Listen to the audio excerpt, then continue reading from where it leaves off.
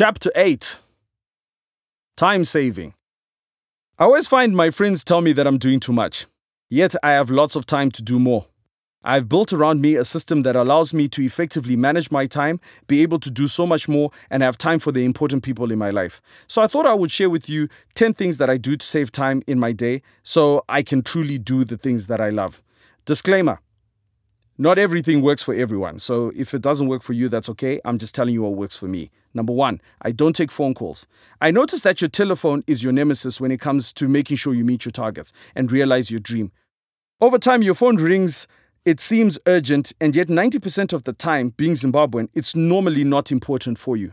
People spend too much time on the phone talking about things emails would have solved. Problems with phone calls is that when something goes wrong, there's no proof to cover you because it was always he said, she said. I only use phone calls to invite clients for drinks or say happy birthday, etc. I avoid meetings. In Zimbabwe, meetings are the biggest hindrance to your growth. If you need to, it's better to move to a location far away so that you avoid having so many meetings. Meetings in Zimbabwe are like a disease. You need to avoid them when you can. I only meet with my clients socially, but communicate with them via emails. It's better to lose all your clients that like meetings and focus on business that comes via email. Delegate.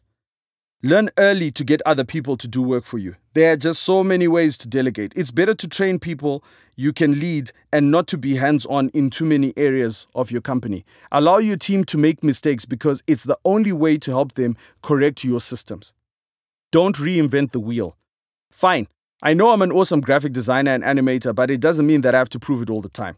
Many designers exist out there with templates you can edit and you can make them your own. Don't be ashamed to use templates. Work in a modular manner. Creating everything from scratch is both time-consuming and expensive, and those are two luxuries you cannot afford.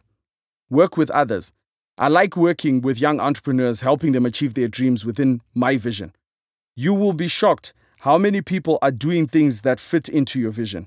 I try to give myself a bird's eye view of everything that's happening around me by training others, speaking at events, attending workshops. Networking allows me to identify companies that can make me realize my vision. There are apps. There's an app for almost everything to make your life simpler.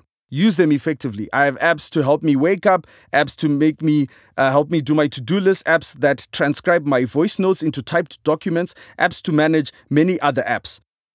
Research and apply which apps work for you. For example, I record voice notes and WhatsApp them to a lady at a local company that charges me like $1 to type a number of pages. In fact, this particular article was typed in that particular way. Appointments only. Don't just agree to see someone just because they rocked up without an appointment. You need a wall. Mine is my wife, Nelsie. Nelsie's job is to make sure people respect that my time is valuable. Zimbabweans are culprits for rescheduling meetings without a care about how much it's costing you to even meet them. Also, one tip for meetings is making sure that you set a starting time and an end time for a meeting. This is a mistake many people make, is not setting an end time. Don't just say let's meet at 3 p.m. Say let's meet at 3 to 4 p.m. so that it is clear how much time you are setting for the meeting. And set an alarm and make it very clear when the alarm goes to say this is the end of our meeting. Getting your money in full. The biggest challenge with my business is that I used to have meetings with people that had not even made a financial commitment. I used to go for endless meetings, giving ideas until I ended up in huge debt and gave my clients valuable information for free. Instead, now, I don't even meet with you until I've been paid. Fine, I've lost many clients, but I've gained a new client base that is paying me first than when I started working. Now I'm paying off my debt slowly but surely and growing my business month on month. Strategize first. Always have a strategy day. Think about everything. Use that to find ideas online, research, have fun thinking. Do some mind exercises, anything. Having a day in the week will reset your mind, refocus your business, and free up more time. Positive thinking. Spend your time thinking positive thoughts. Think like a billionaire. Not like the other 6 billion humans on Earth. What I mean, I only read and follow the advice of billionaires. They know how to use their time. Read their books, articles, watch their interviews. Don't be discouraged by people who haven't done it before. Zimbabwe has too many know-it-alls. Don't be quick to change or follow what they have to say. It's normally not well researched. Think about it. There's only I think 1,200 billionaires in the world. So statistically, you don't have many people in your particular country whose advice you can follow.